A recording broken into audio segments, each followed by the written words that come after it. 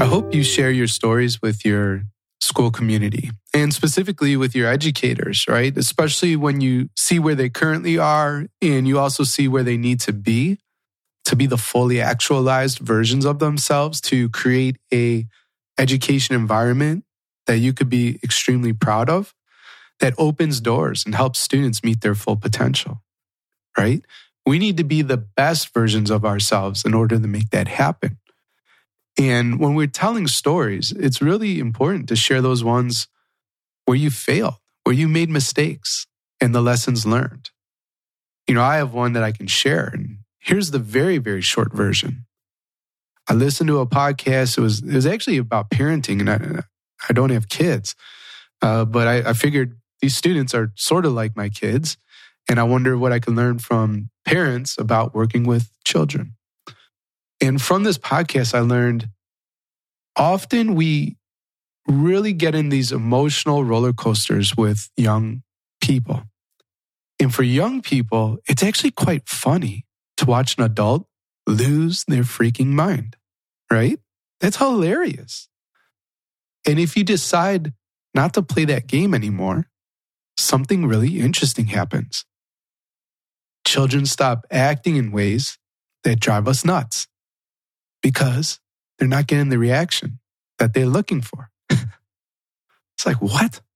And so I learned some phrases, and I'm not going to talk about, like I said, I'm going to keep it short. But the point is, what I learned, the big idea I learned, was that my energy impacted my students. And if I had a calm, collected, I'm not jumping on that emotional roller coaster with you type of energy, students would all of a sudden stop acting up as often. And the day I figured that out, I literally never wrote another referral to the office. Can you imagine that? It wasn't like I led the school in referrals, right? I wasn't a referral writing machine. But I didn't hesitate either, right? And I would kick kids out and they get in trouble and all this kind of stuff. And I'm not saying that that's bad. Kids deserve consequences. But when I really understood my own energy and how it impacted the classroom, seriously, never wrote up a kid again. It's powerful. And if you have a similar story, what could that unlock for your staff? Today's guest has a similar story of losing her cool, and we start right there. So you'll enjoy this, and she has a lot more to share with you too, but get tuned in for some fun. Hey, it's Danny. I am a principal development and retention expert. Founded Better Leaders, Better Schools back in 2015 for you, for ruckus makers. And since you love this show, being a ruckus maker means you invest in your continuous growth, you challenge the status quo, and you design the future of school now. We'll be back with the main content of today's episode right after some messages from our show sponsors. What do the most effective leaders all have in common? After coaching and mentoring thousands of school leaders, I've identified 7 key areas that make ruckus makers highly effective. When you download the School Leadership Scorecard, you will identify the highest leverage opportunities for you to grow in the next 90 days. And you can complete this tool in 10 minutes or less. Get your free copy of the School Leadership Scorecard at betterleadersbetterschools.com/scorecard. Even the most highly effective ruckus maker can't be in all classrooms offering incredible feedback all the time. So what if teachers could gather their own feedback without relying on you? And not only their own feedback, but meaningful feedback that would improve their instruction. Well, check out the TeachFX app by visiting teachfx.com/betterleaders, and you can pilot their program today. Go to teachfx.com/betterleaders to see how. Why do students struggle? I'd argue that they lack access to quality instruction. But think about it. That's totally out of their control. What if there was something we could teach kids then? What if there was something within their control that would help them be successful in every class? And it's not a magic pill or a figment of your imagination. When students internalize executive functioning skills, they succeed. Check out the new self-paced online course brought to you by our friends at Organized Binder that shows teachers how to equip their students with executive functioning skills. You can learn more at organizedbinder.com/go. Well, hey, Ruckus Makers. Today I am joined by Lisa Perry. Lisa's formerly a high school writing teacher, and she's now PK through 12 principal of a rural South Dakota school. She leads a 2020 ESEA Distinguished Elementary School and a 2021 National Blue Ribbon Elementary School. So quite some cool honors there, Lisa. She's a co-developer and facilitator of the South Dakota Department of Education's Good to Great. So we would love to hear about that later on in the show. And has participated in his teacher mentoring program and is a public speaker at a variety of state and national education events. Welcome to the show, Lisa. Thank you so much, Danny. What a privilege to be with you today to talk about things from here in South Dakota, in rural America. For sure. And did I mess anything up in the bio or anything that you want to add that I might have missed or anything? Well, the only thing I would say is I still teach. I still am a writing teacher. I am a little bit interesting in that way. I'm a pre-K-12 principal and I teach AP Comp and Literature. Yeah, I made a creative license when I was reading that. I was like, there's no way she's teaching and a principal, but you are. People wonder about that. I will tell you, I have a student body of about 350 kids for which I'm responsible. But I tell people in schools my size, and there's a lot of schools my size in South Dakota. Arlington is not atypical. And I tell other principals who ask me why I love my job so much, I think that teaching piece, that holding on to a classroom piece is key. It keeps that teacher connection. And I have to plan lessons. I deal with student management issues. I deal with attendance issues. I have to grade papers. I communicate with parents. Like all those things I'm asking teachers to do, I'm still doing. And I think that gives me a little bit of credibility. The other thing it really does, and I like to talk about this, I have seniors and they help me lead the school. When the TikTok challenges all started coming out, people were ripping soap dispensers off walls. I said to my seniors, this is your school and you should not want that. You need to take care of this. And they love that invitation to lead. And because I have a daily relationship with a lot of them, 50 minutes a day. And since I'm teaching writing, we're very much in relationship with each other. We're talking about experiences and how we can best share those. I turn a lot of things over to them. We had some trouble with the social media app. And I said to the kids, what are we going to do about this? And within 20 minutes, everything that had bothered me had disappeared. They want to take care of it. And because I've been able to keep that connection with those kids as a teacher, I'm able to leverage that to the good of the whole school. And I just encourage anybody, think about, and I'm not a big school principal, so I'm not, in tune to all of the challenges of that. But if you can find yourself in a classroom on a daily basis, doing the work with the kids, there are so many blessings and benefits that come from it. Some hardships too, but it's fantastic. Sure. Well, I'm glad I messed up the bio and thanks for being gracious with me. But I'm going to talk about that. It brought us into a really nice entry point talking about something that's unique to you. And important to me for sure. And important. And I know, so, as an instructional coach, I still taught and then supported school leaders. As an AP, I ran seminars. So it wasn't a daily thing, but it was every other week for, 90 minutes twice. And it was a great way to stay connected. And I know of other principals too that run the school and still teach a course. And it is a great way to stay connected, to develop relationships with the students. But then it really does take away that teacher criticism sometimes. Like, you don't know I do know. These unit plans, the PLC process, right? The common formative assessments, the intervention and enrichment. I'm doing that too. Not only am I doing it, let me show you where I've succeeded and where I've failed and what I'm learning, right? So that's a great thing. Last thing I'll say about this too is before we, some schools that I led, before we rolled out sort of data analysis protocols and that kind of thing, we had our department chairs do it during our leadership meetings first. So they would put up right? Here's the data from the last formative assessment. Here's all the kids that succeeded. Here's the plan to go deeper with them.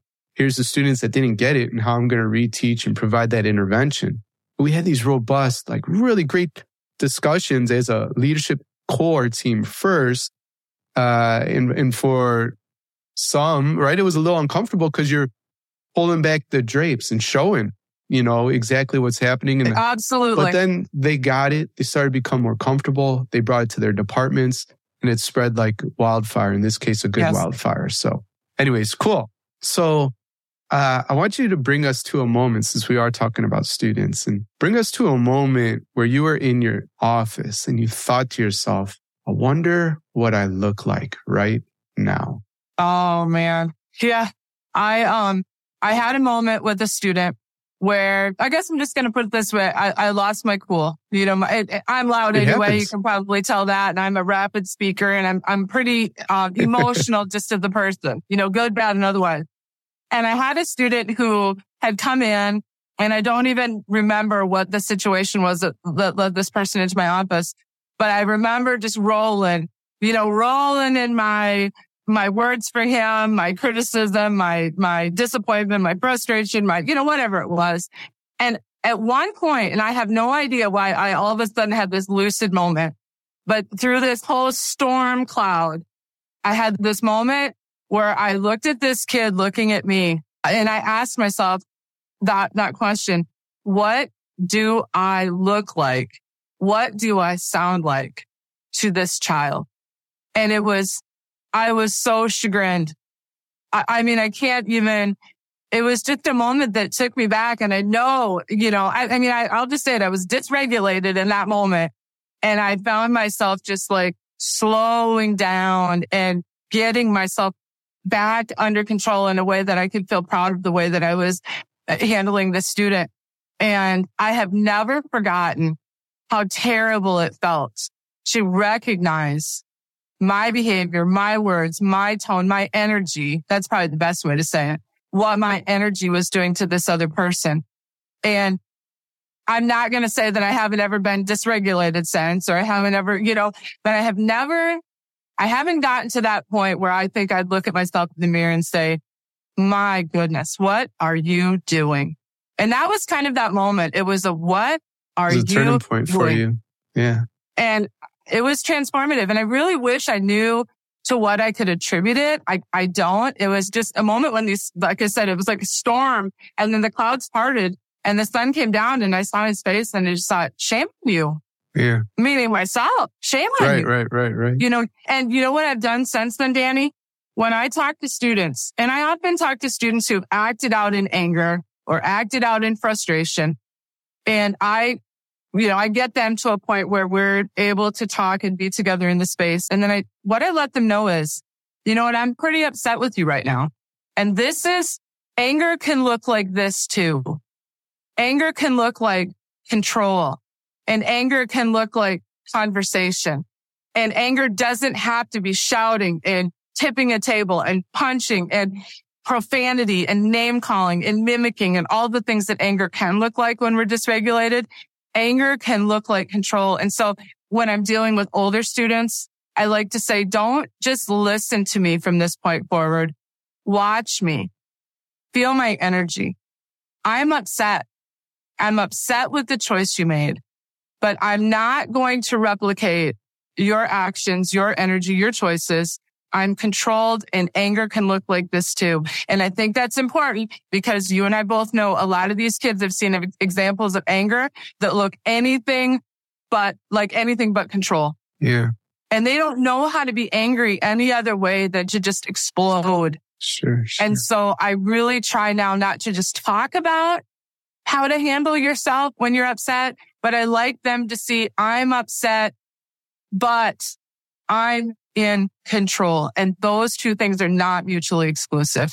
Yeah. So let's talk about that, because you had the moment of having wisdom and insight nudge you, and you were receptive, right? You're like, whoa, what do I look like? What do I sound like in this moment? Yes. And it could be very easy to go back to quote unquote normal and, the automatic. But it sounds like you've made some progress. So how do you stop yourself from getting to that point now that, you saw it, but, I don't know if there's routines and rituals or ways that you remind yourself, hey, so what helps?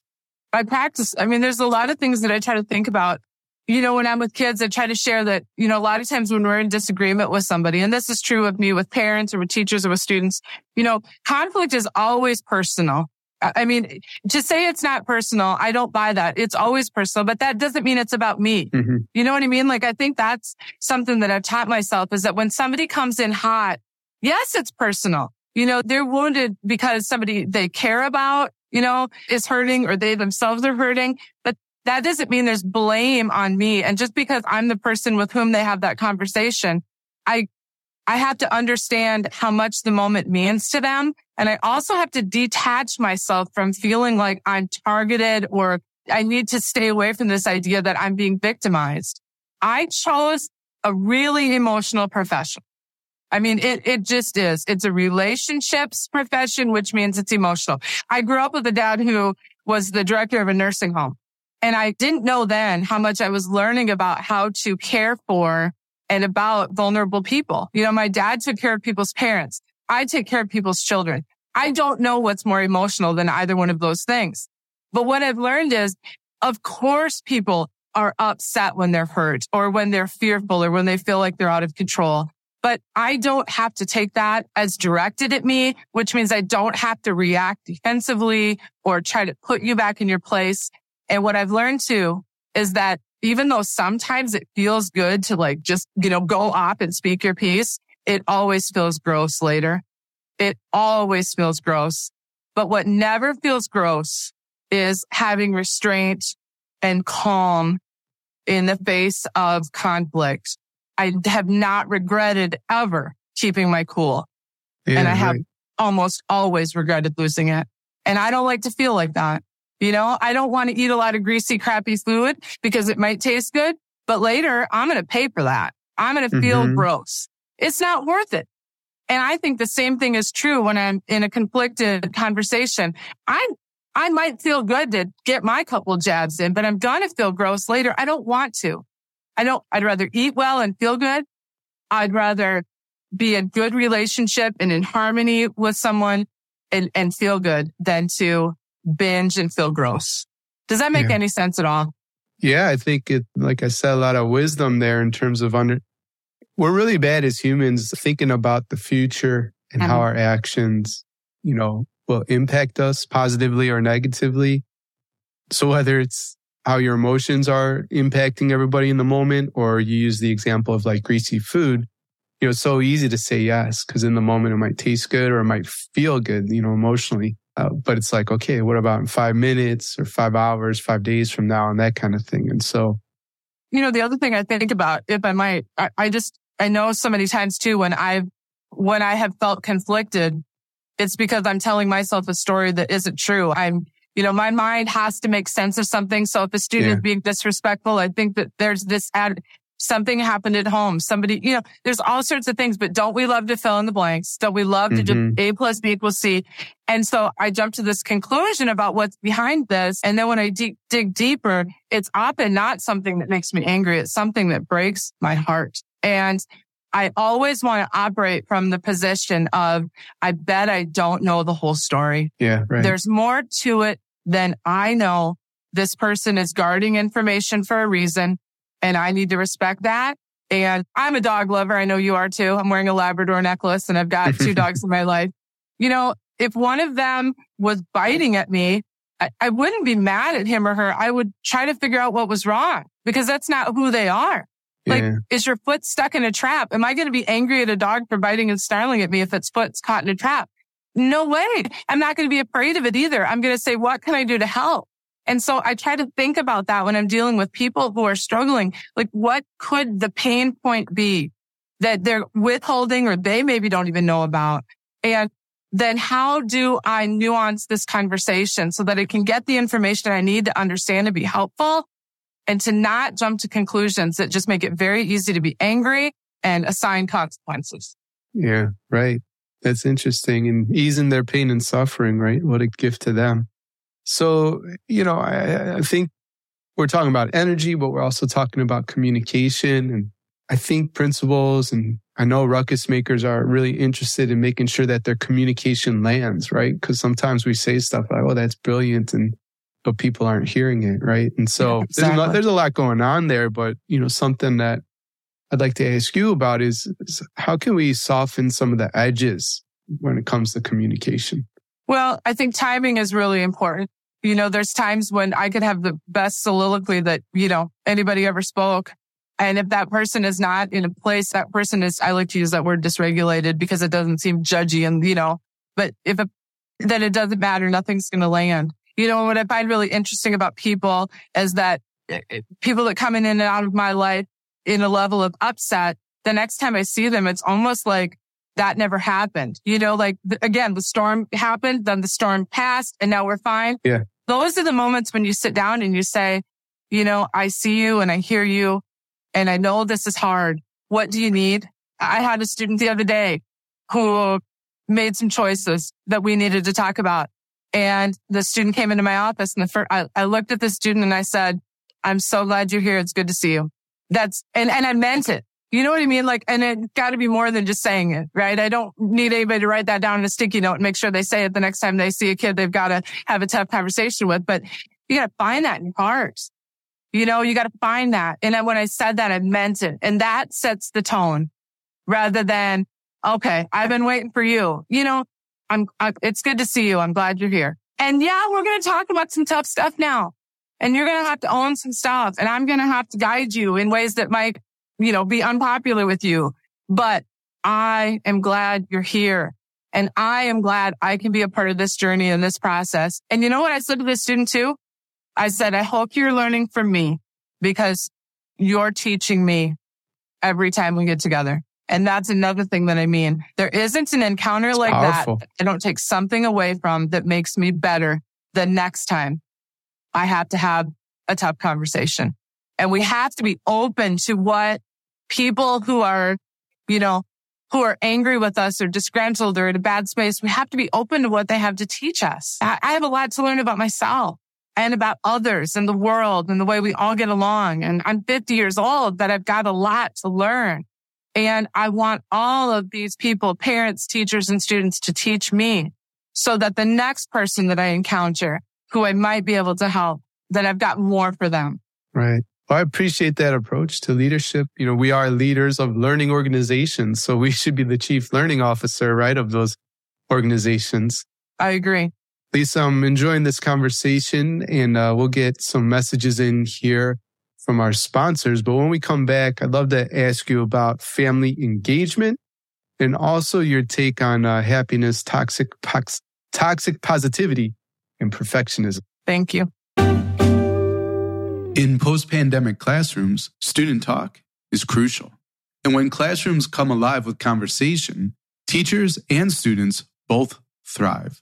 TeachFX helps teachers make it happen. The TeachFX instructional coaching app provides insights into student talk, effective questions, and classroom conversation quality. TeachFX professional development complements the app and empowers teachers with best practices for generating meaningful student discourse. Teachers using TeachFX increase their student talk by an average of 40%. Imagine that, 40% more ownership over the class by students. Ruckus makers can pilot TeachFX with their teachers. Visit teachfx.com/betterleaders to learn how. That's teachfx.com/betterleaders. If your students are struggling to stay focused and your teachers are showing signs of burnout, you need to act now. The good news is that there's a path forward. It is possible to lay the foundation for learning and to re-energize your teachers, and that's found in executive functioning skills. When students get practice with these skills, they can better self-regulate and they are more successful academically. Our friends at Organized Binder have released a new self-paced course that will teach you how to teach these executive functioning skills and set your students up for success. The goal of this course is to help your students be more successful and get teachers back to the work they are called to do. Learn more at organizedbinder.com/go. Help your students be more successful and get your teachers back to the work they're called to at organizedbinder.com/go. All right, and we're back with Lisa Perry. And we were really discussing a lot in the beginning there about how we show up, the energy and our presence as a leader, which is really important. You know, I sometimes tell folks that they are meteorologists, right? Like on whatever channel you like, you know, in terms of watching news and the weather and this kind of stuff. How you show up impacts that culture and climate. And sometimes this might hurt, dear ruckus maker, but if you're not happy with where the culture is, look in the mirror, right? Because it's directly tied to you. And so, just want to put that there, something to reflect on. But, you know, I mentioned before the break, I wanted to talk to you about family engagement. This is something of big interest, right? To ruckus makers for sure. It is. And so how do you approach family engagement? What do you do to support buy-in? I think it's got to be approached the same way that I think about students, and that it is, well, I'll tell you what hasn't really worked for me is, and I'm going to use the word gimmicks because I don't know what else to use, and maybe that's not the best word choice, but. What's an example of a gimmick though? Well, we tried a family engagement. We called it the A-Team. Okay. And we're Arlington with A-Team, and we wanted families to send in pictures of them doing things together, and we were going to post it, and then we're going to have some, drawing for a prize. And I before it started, I could have predicted with probably about 90% accuracy who would participate and who wouldn't. You know, and the ones who participated are the ones I'm not trying to reach. Or they're not the ones I'm trying to reach, I should say. It isn't that I don't want to reach them, but I don't have to try because they're there, right? I put my hand out and they hold it. And that's, it's a very, just a good relationship.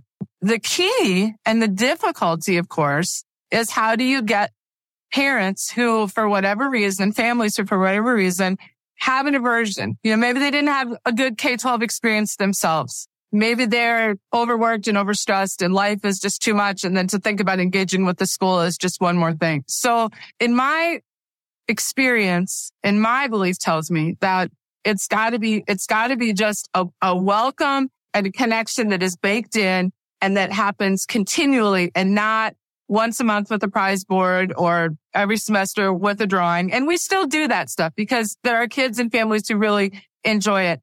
But I reach out early and often to the people I don't hear from via email or phone call.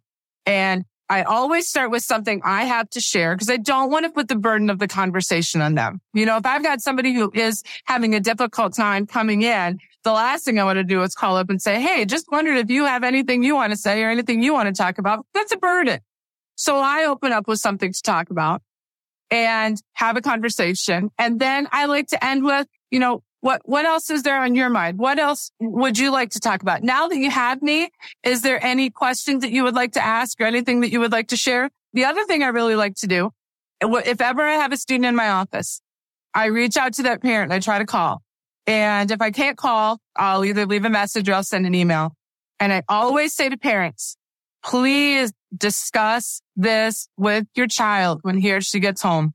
I want you to know what they have to say about what happened. And then if you've got questions or concerns, so let's say there's a scuffle on the playground, I call home, child goes home, and maybe for whatever reason didn't feel comfortable telling me the whole story or, the littler you are, sometimes the harder it is to talk to the principal.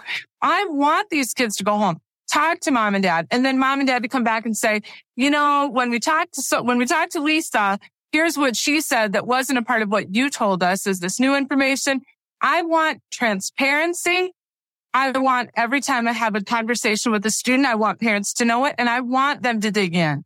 I don't want anything hidden. I don't want anything, tucked away. I want those conversations with kids. And then I want parents to come back and say, whoa, wait a minute.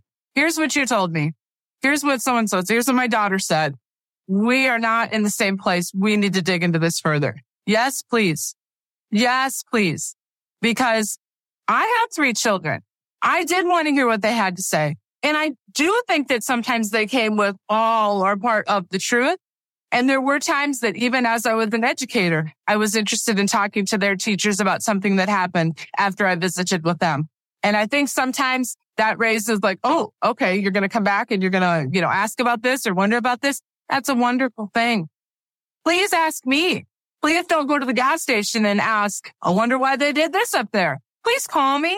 Please call me because I want to talk to you and I want to tell you the truth as I know it or the belief as I have it. And then you and I can talk about that and find ways to meet in the middle. Yeah. But I think transparency and communication and inviting hard conversations is really important for family engagement. Yeah, that's what I learned from what you shared there, because sometimes maybe you might try to avoid that because it's not necessarily fun or, it's not. But it's hard. The thing is like you're encouraging the transparency, the open lines of communication, and let's figure out really what's happened here and getting to the bottom of it. And I do appreciate that. And you're not operating from like, I'm the leader of the school and I know what's best, right? And this is just how it happened. So it invites relationship, right? And so that's why it engages families. So even if it's a challenge or a criticism that you have to navigate together, you're saying, let's keep talking about it. And don't talk about it over here. Talk about it with me. I want to figure this out with you. And I always want to be the primary source of a difficult message. Yeah. I don't want the third grade. I want to beat it home. And then I want the parent to talk to the student. It isn't like I'm going to tell you so you don't have to ask him. No, I'm saying I want to beat it home because I want to say, here's what I know. And because of what I knew, here's what I did. And I want you to talk to your son or daughter. And that if you've got concerns or questions, I want you to call me. Mm-hmm. I don't want to call the next morning. And this sometimes happens because maybe something happens on the playground and I'm not aware of it. And then I get a call of concern. And that is one of the most difficult moments for me as the school leader because I want to know that and share that with the parent. I don't want to have that call from the parent letting me know what happened in our school. Right. That should be my message to you so that you can debrief with your son or daughter so that we can work it out together. Because when you hide things or when you don't know things... Yeah, it's always going to get found out. Let's go back to telling ourselves a story that's not true. Yeah. Right? Yeah. That's why we got to have all the information because things that we hide, they fester, they grow, they get gross. Yeah. Bring it out. Let's talk about it. Well, to me, like you said, it comes out into the light. And if you've been hiding something or something like that's a very poor reflection, right, on your leadership. Yeah. So let's talk happiness, toxic positivity, and perfectionism. So what's your take on that? Well, there's a lot to say there, isn't there? And I do think that happy people are, they're better performers, they're better communicators, they're better. Happiness is something that I think that we can influence as educators, as we deal with parents and we deal with students. I don't want to use the word control because I think I have to control my emotions that I get to decide. I really get to decide how I interpret something that happens to me. Mm-hmm. I really believe events don't have meaning, sans the meaning we give them. No event has meaning. We decide what it means. Yeah, we put the judgment on there. Yeah, we do. And so, but the things that we do with kids, we know the kinds of things that are going to build them up, affirm them, help them grow as people, help them feel better about themselves, help them look in the mirror and have a positive disposition. And same thing with families. And I think that there's ways that we can support students' happiness. Now, people can actively choose to be Eeyore. They can actively choose to be unhappy. And I can't change that, but I can work to provide an environment where if that's your choice, it's an easy choice to make. But toxic positivity is a tough one. My mom died of cancer a few years ago, and I didn't need people saying, oh, and nobody did. But, you read just hang in there. She's with you all the time. And no, just look at me and say, God, this must be really hard. I'm sorry. I mean, that's all I wanted. I didn't want to be told it was going to be better. I didn't want to be told that, she was in a better place. I wanted her here.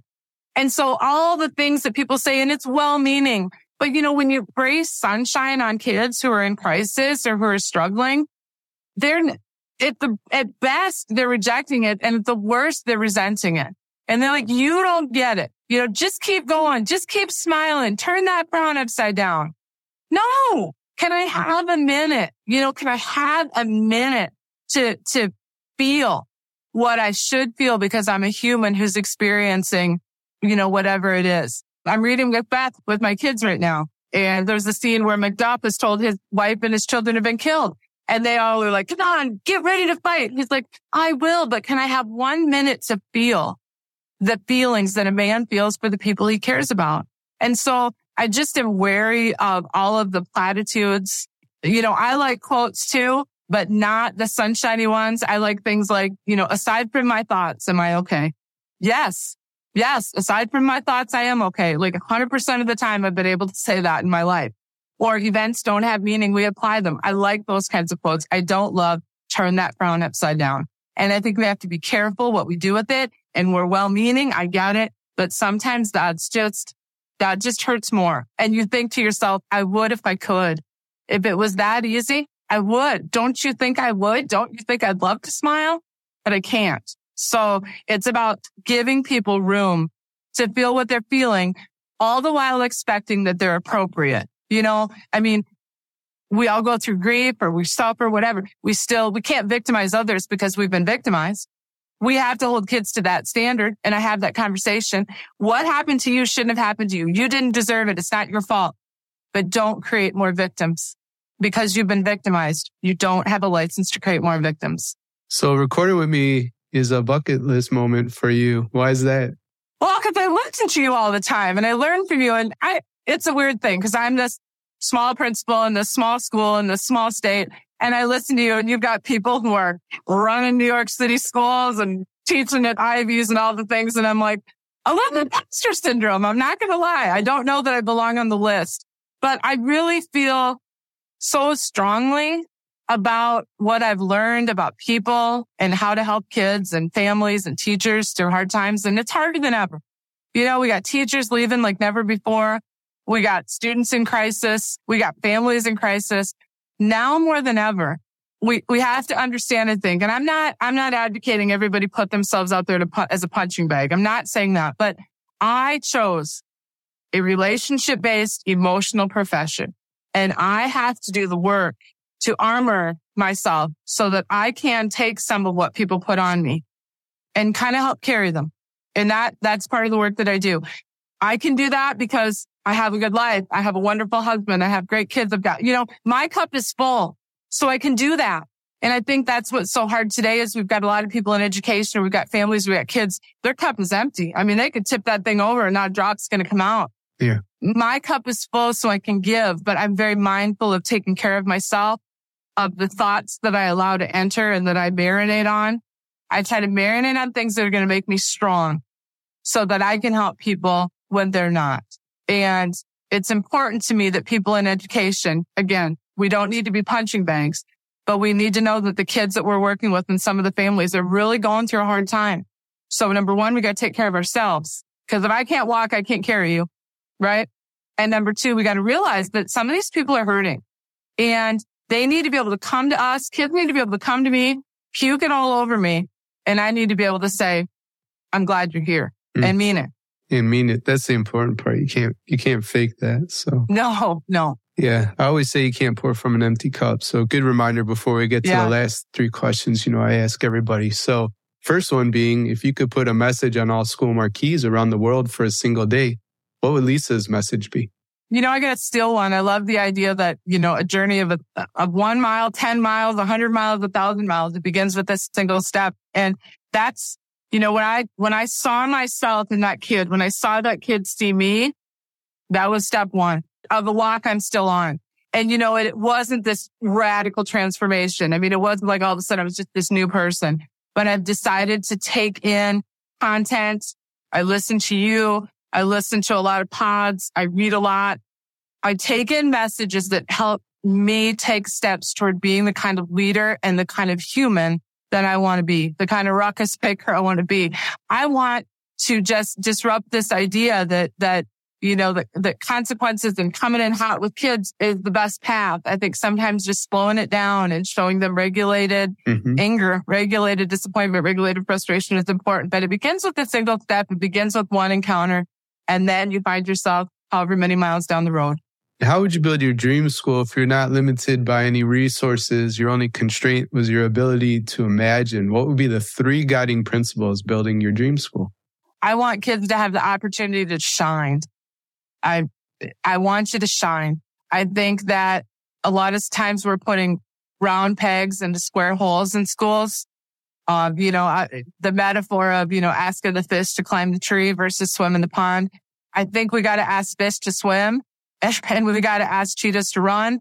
And I don't think we do that often enough. And I want kids to have the chance to shine. I want kids to have the opportunity to empathize, to understand somebody else's experiences. I think we're so caught up in our own realities that we don't even realize what kinds of things impact and shape and influence other people. And so we're very quick to judge an other.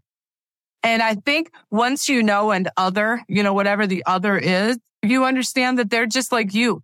They are exactly like you, and we're all fundamentally the same. And when we interact with people who are different from us and who see life differently and have different experiences, it's just such an eye-opening experience. And that's how you build empathy. And the last thing is, I think you need to have and be encouraged to have the opportunity to fail up. I mean, it's just, I think kids are so, they're so tied to grades and so tied to the red pen and the check mark and the 85% out of 100. And we just really penalize failure. And that day that I failed with that kid was one of the best days of my professional life. Right. Thank God I failed. And I feel badly that somebody had to be the one on whom I failed, but I did. And I learned something from it. I learned way more from that than I ever have with anything that I would consider a success. And we penalize failure in kids and we make them scared and we get them tight. And so I want the opportunity to shine. I want the opportunity to empathize. I want the opportunity to fail up. We talked about a lot today, Lisa, and of everything we discussed, what's the one thing you want a ruckus maker to remember? We're all just people doing the best we can do. And whether you're 6 or you're 50 like I am, I really do believe most people are doing the best they can. And sometimes the best we've got is not good enough for the context we're in. Sometimes the best a 6-year-old has on the playground is not good enough for the playground. But for whatever reason, that is that student's best. And so my job, our job, is to help that student grow and to manage and to regulate. And there is the opportunity for growth in everyone, but it takes, just like you're going to put a plant in the windowsill and you're going to water it and get it sunshine. People need it too. We need to be watered. We need to have our physical needs met. We need to have sunshine. I live here in the north. It's 19 degrees. We have 27 feet of snow here and a storm coming Thursday and Friday. It's not that easy right now to be happy and to be encouraging and to support people because we need some sun. But, the metaphorical sun is somebody looking at you and saying, hey, I'm glad you're here. I'm good. It's good to see you. It's good to be with you. That's some sunshine, and we can give that to each other in dark moments. Thanks for listening to the Better Leaders, Better Schools podcast, Ruckus Maker.